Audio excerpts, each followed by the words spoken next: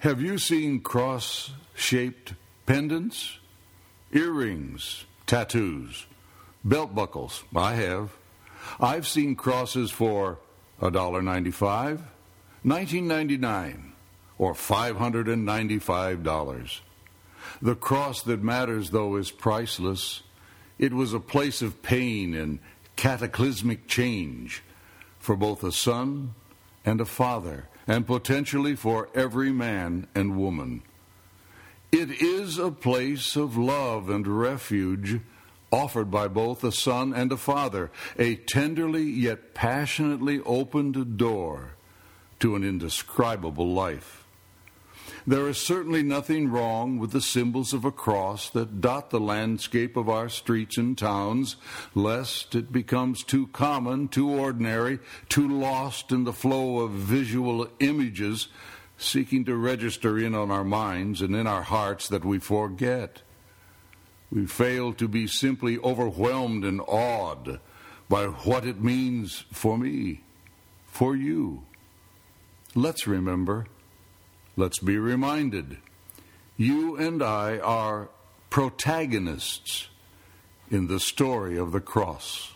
In today's podcast, we'll be discussing together the chapter on the cross in Exploring the Divine. With the purpose of building up the body of Christ through local discipleship, national partnerships, and international support of indigenous missionary activity, welcome to Hope Builders International.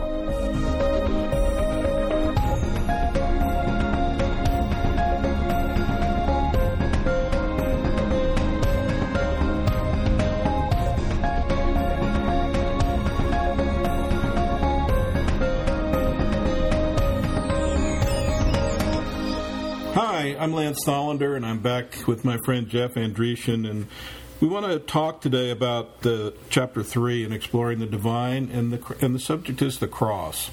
And I just want to say that, we've talked about life, which is glorious, this life that God has invited us into, His own life that He's given to us. We talked about the mystery, this idea of the seed bearing after His own kind, and that Jesus is that seed in us, and the glory of that. And we're going to be talking about a lot of other really neat things in this book. But I thought it'd be good just to let's stop here and let's talk about what makes all this possible. Yeah. And that's the cross, that Jesus Christ went to the cross. And I just thought I'd ask you, Jeff, how do you think most people react when they think about the cross or the cross is presented to them? My first reaction to that, I'll never forget, it was a Christmas, and I was flying with this guy, airline pilot, and there was a magazine on a Time cover of Jesus on the cross, and I looked. Now I'm a Christian, and I know the guy next to me is not. So, and I turned to him, and I said, "Hey, so what do you think's going on here?" And I remember him looking at that and going, I think God has really, really got to be mad right there. He's got to. This is really difficult, and I think it's really hard to reconcile the cross. I think a lot of people look at the cross as something that is a punishment or is some sort of reduction going on in their life, some sort of straitjacket that's coming their way. Right. The cross is going to come to deny them anything that they really want or any fun. I think people are very scared of the cross. And, it's really interesting that we're going from mystery to cross because really one of the greatest mysteries is the cross. You're absolutely right. Because the cross isn't really any of those things I just mentioned. Yeah.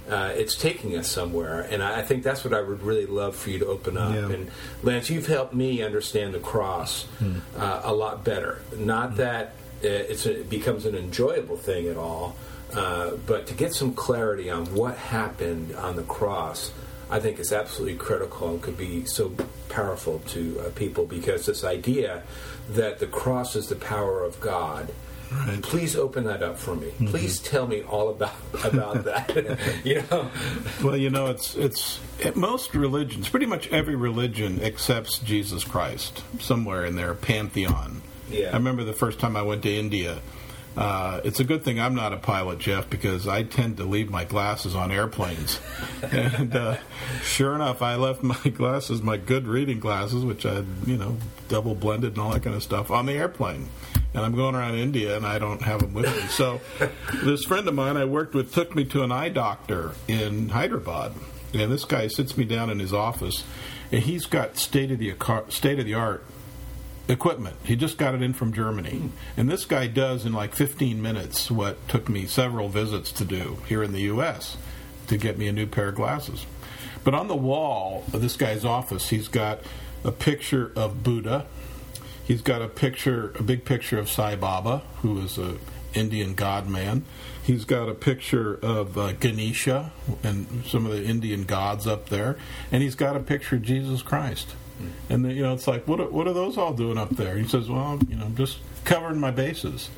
Well, but what's the difference about Jesus Christ? Jesus Christ is the only one of those that was crucified, that went through the cross, that suffered, and of course was resurrected. But it's really the cross that sets Jesus Christ apart. And we're fairly removed from that in our day. Like we see cross jewelry everywhere, and you probably wonder, like I do, are all those athletes really Christians? Are all those rock stars really Christians? Or, has it become jewelry? We're a little bit removed from what it really means. The word excruciating, one of the worst words for pain we have, comes from out of the cross. For them, it was recent. For, when Jesus is talking about going there, when he's talking about laying down your life. It's a real reality. And so I think it's healthy for us to sort of go back there and really take a time and say, okay, well, is that something we should be afraid of? Or is it something we want to embrace? Yeah. Okay, well, if all those gods are in India on that guy's wall at the eye doctor, I'm still not convinced that, I can boast now in the fact that, well, my God was crucified. Okay? Yeah. Mm-hmm. All right, so let's go there, because he is talking about this very early on in his ministry. Hey, by the way, I'm going to the cross, and I'm going to die and on the third day be raised from the dead. And nobody got it. And I think a lot of people still don't get it. It remains a bit of a mystery. Yeah. So let's go into that. Okay, well, let's think about that for a minute.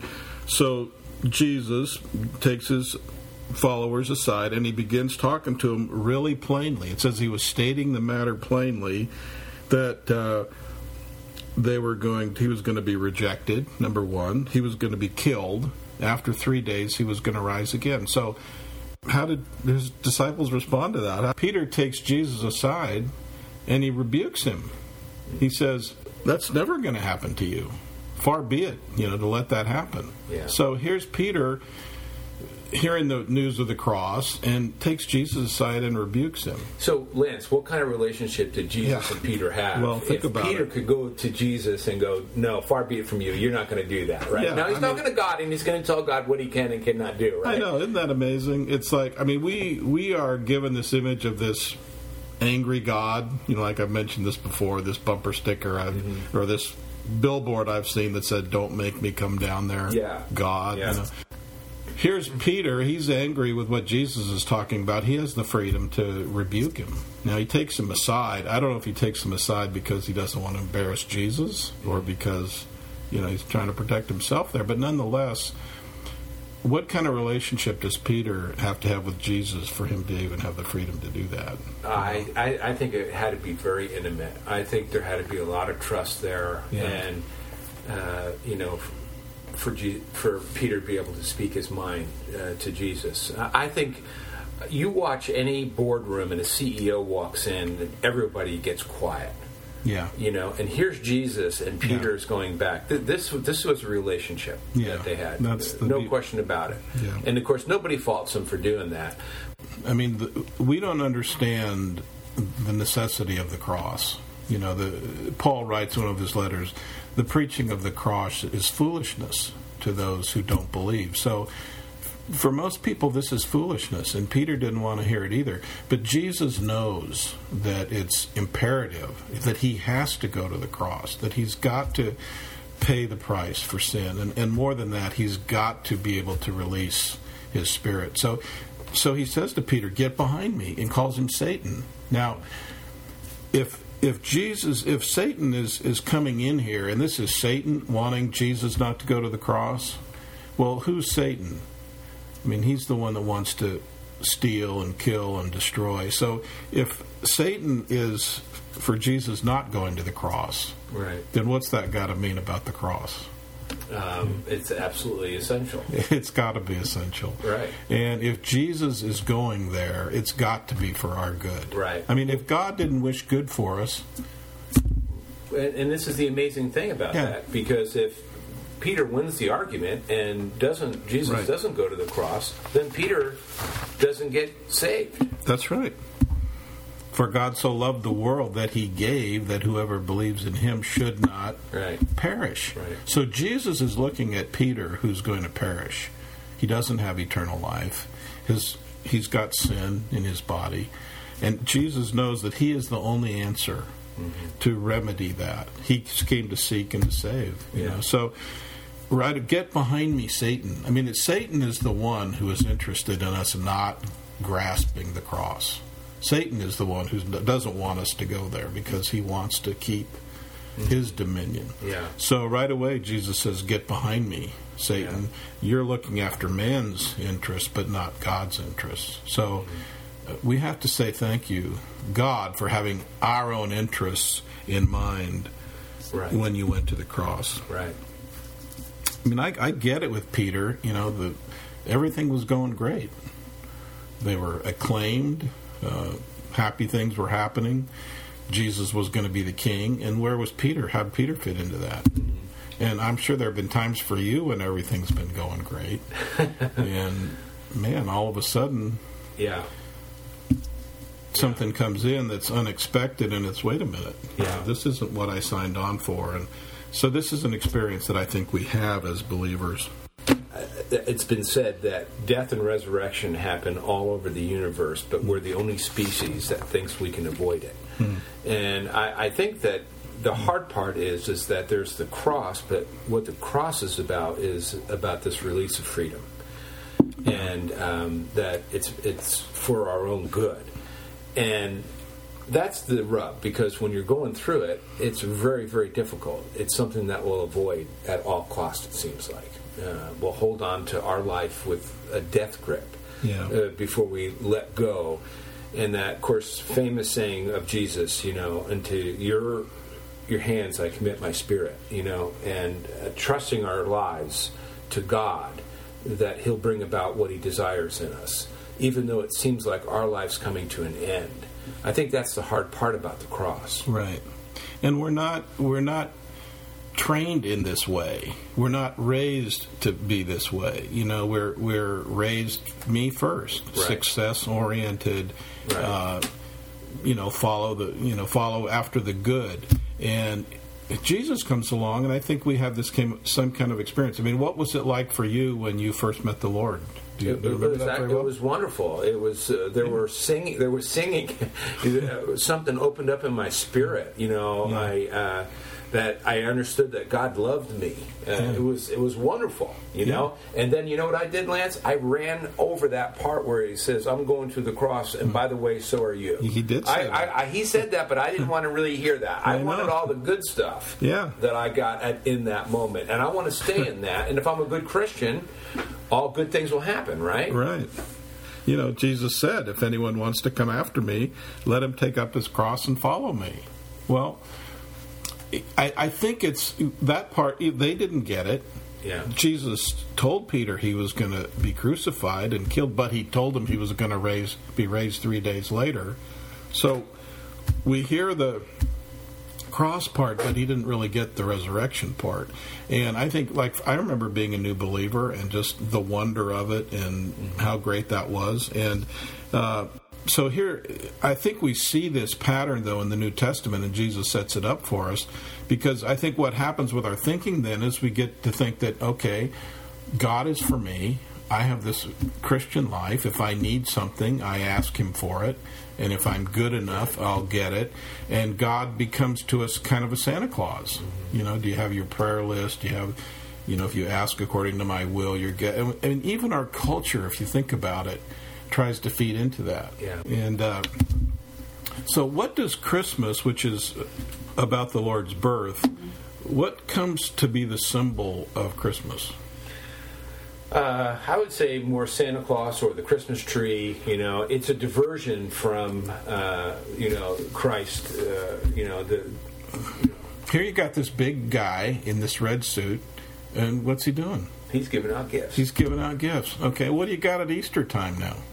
More gifts, actually. We get candy. We got bunny rabbits, and you got a big Easter bunny. Eggs. I mean, isn't it interesting how our Christian holidays come to be diffused with this image of this being who's here to give you something that you want? Mm-hmm. And I just think that seeps into our perception of even who God is. And if things are going good, He's for me. Right. And if things aren't going good, either I'm doing something wrong or what. And I mean, Jesus faced this. Here he is. I mean, he's a healer. He's a miracle worker. And he's going along, and he feeds 5,000 people.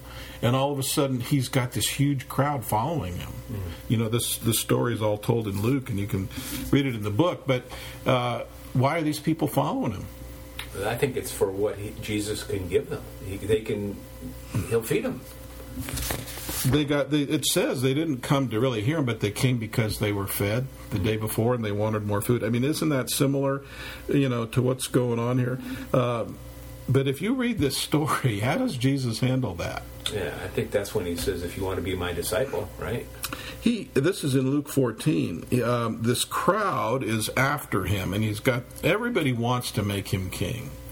So this, of course, ties into the mystery. If he wants to be king, he could just do it. He's got all this public following. And what's he say to him? He says, if anyone comes and does not hate his own father and mother and wife and children and brothers and sisters, yes, and even his own life, he cannot be my disciple. Whoever does not carry his own cross and come after me cannot be my disciple. Well, so what's going on there? I think Jesus needs a public relations, because that sounds a little bit too difficult for me. I mean, I think it's even ridiculous to consider that I could hate my mother or father or wife, in order to love Jesus. That just doesn't make any sense. Maybe you just need to try harder. Yeah. well, that one is so out there. Well, maybe for me. You need to pray more. I cry uncle on that. Maybe you need to read the Bible more. What's going on with that? Why would he say that? All right, Lance, so you hate your mother? Maybe you need to go to church more often. Yeah, I mean, but you know what we do with that? Because, who hates their mother that much? Nobody. But what we try to do is we say, well, it's comparative. See, you compared to your love for Jesus, your feelings for your mother look like hate. It's comparative. That's stupid. Well, you know what? That's just stupid. I mean, why do we try to, explain that, as like, that it's just no way that we could do that. So what could be going on here? I think what he's saying is the possibility that we can't be his disciples. Well, yeah, but isn't that contrary? Aren't we encouraged to make disciples, to be his disciples? Here Jesus has got all these people following him, and they want whatever they can get. Okay, then I'm going to go with something has to happen in order for us to become his disciples. It must be, because Jesus is going to make this crystal clear to them. Can they follow him in their own power? Can they be his disciples? Can they make it on their own? And so what does he do? He throws this at them. He throws an impossibility. If you're going to follow me, you pick up your cross, you hate your father, hate your mother. What's he saying there? Yeah. Well, there's just no way we can do this, and that something else is needed in order for us to become his disciple. Okay, so what's needed then, Lance? Why the cross? What happens in the cross, in this transaction? Yeah, let me just throw in one other thing here, because, in thinking about, does Jesus want us to be his disciples? Does he want us to follow him? Does he want us to be with him? Yeah. And without a doubt. Without a doubt. I mean, I'm just thinking about John 17. Jesus says, he's about to be crucified. Right. And so why? Why is he going to the cross? Well, I think in John 17 we get a pretty good look at it. he says, Father, I desire that those whom you have given me, and he's talking about us, be with me where I am. Why? So that they can see my glory, which you have given me, for you loved me before the foundation of the world. So the purpose of the cross, on the one side, is to get us to where Jesus is, so we can experience this life. So that's the reason he's going there. It's because he wants us to be with him. So we have to put that in the mix when we're thinking, okay, why does he say this then about hating your father? And I think it's, Jeff, because we need the power of another life to get there from here. Right. We need the power of another life. We can't do it. I mean, think about it. Jesus is on the cross, and what's he say to John about Mary, his mother? He says, "Hey, take care of her when I'm gone." He sets her up. He's what's he doing? He's loving on his mother, right? I mean, what's it say in Ephesians about how you're supposed to treat your wife? Yeah, well, put her first. Love your wife. Yeah. Give yourself up for her like Christ did for the church. So obviously, something else is going on. We're supposed to be loving our parents. Honor your father and mother. I mean, so clearly something else is going on here, and I really think it's Jesus saying to us, you really can't make it on your own. I mean, I love you, but you don't have what it takes in yourself to live this life. Right. And I think that's why the cross is so central to our experience. Yeah. I think that's why every day, pretty much, we need to have some sense that, Lord, I can't do this on my own. Yeah. And you know what the hard part is, Lance, is that when we actually sense our own lack and inability to do something, we turn the condemnation on us instead of going, okay, God, I see why you had to do this. I can't do this on my own. Yeah. And, amazing, Jesus gives us a perfect example of that in this same passage. Because, where he goes next is he says, which of you wants to build a tower? Does not first sit down and calculate the cost to see if he has enough to finish it. Otherwise, if you've laid a foundation you're not able to finish, anybody that sees you is going to ridicule you, saying the man began to build and was not able to finish. So here's this example of you're starting to build. Let's say you're starting to build your Christian life, and you're doing all the right stuff, and you're motivated and you're passionate. What happens along the road? Discouragement comes in when we find out that we fall a little short of being able to do all the things that we want to do. Right. And then we do what you just said. We start beating up ourselves. We're hot on I don't have enough faith. I can't really do this anyway. I mean, you do love God. You do want to follow him, but those times come. And amazingly enough to me, Jesus had this experience himself. He's using this example of laying a foundation and building a house. And, I mean, he even said, he was walking around with his disciples, and he studies the temple. And what's he say about that temple? If you tear that thing down in 3 days, I'll raise it up, my body. So do you know that statement that he made went all over Jerusalem? Yeah, that's right. It did. It went all around Jerusalem. And misunderstood. And everybody heard that he said it. And so here he is. He's on the cross. So what's happening to him? The temple's being destroyed. I mean, the literal temple is about to be destroyed. He's on the cross, and all these people are walking by, and they're looking at him up on the cross. And what are they doing? They're mocking him. They're laughing at him. They're ridiculing him. And you know what they're saying? Yeah. If you are the Son of God, come on down. Yeah, they're challenging his godhood to come down. And they're saying, he said he could build this temple. He said if we tore it down, he would build up. Now look at him. He can't do that. He can't finish that job. Here's Jesus being ridiculed for not being able to finish a job that he started, and that's exactly the example he uses. That what's going on there? I think what's going on there is even Jesus. Right. Understand what I'm saying here. Jesus gave it all up. Jesus had to go into death. He had to have the Father somehow take his presence away from him. Yeah. And he had to die. He had to, in a certain sense, fail. Yeah. And die. I mean, a lot of people look at death as ultimate failure. And they're looking at Jesus. This is the ultimate humiliation. His crucifixion is the ultimate. That's the worst way you could possibly die. So what is he at that moment? He's actually sin. He becomes sin. He does become sin. He takes our sin. That literally happens. Amazing, if you think about that. It's incredible. I mean, and that's the freshness of the blood and the reality of the blood stain. Yeah. You know, we have the cross as a remembrance, but I wonder how many really remember, understand. Yeah. You know, that blood-stained cross. I mean, that cross has blood on it, and the marks are there. But at that moment, in the eyes of the world, and certainly in the eyes of the enemy, in the eyes of those people that were watching, Jesus was a failure. I mean, allow me to say it. He didn't finish outwardly, but had he counted the cost? Yes, he did. And the cost included literal death. Right.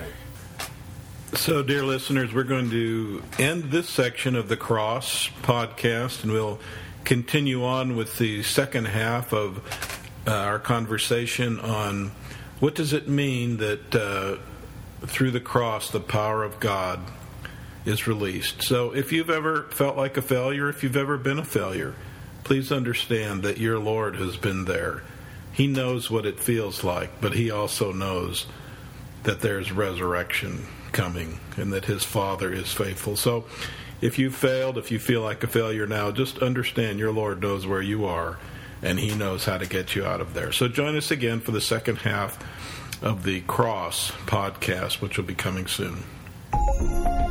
Thank you for listening to Hope Builders International. Discover ways that you can join us with building up the body of Christ by visiting our website at hope-builders.org.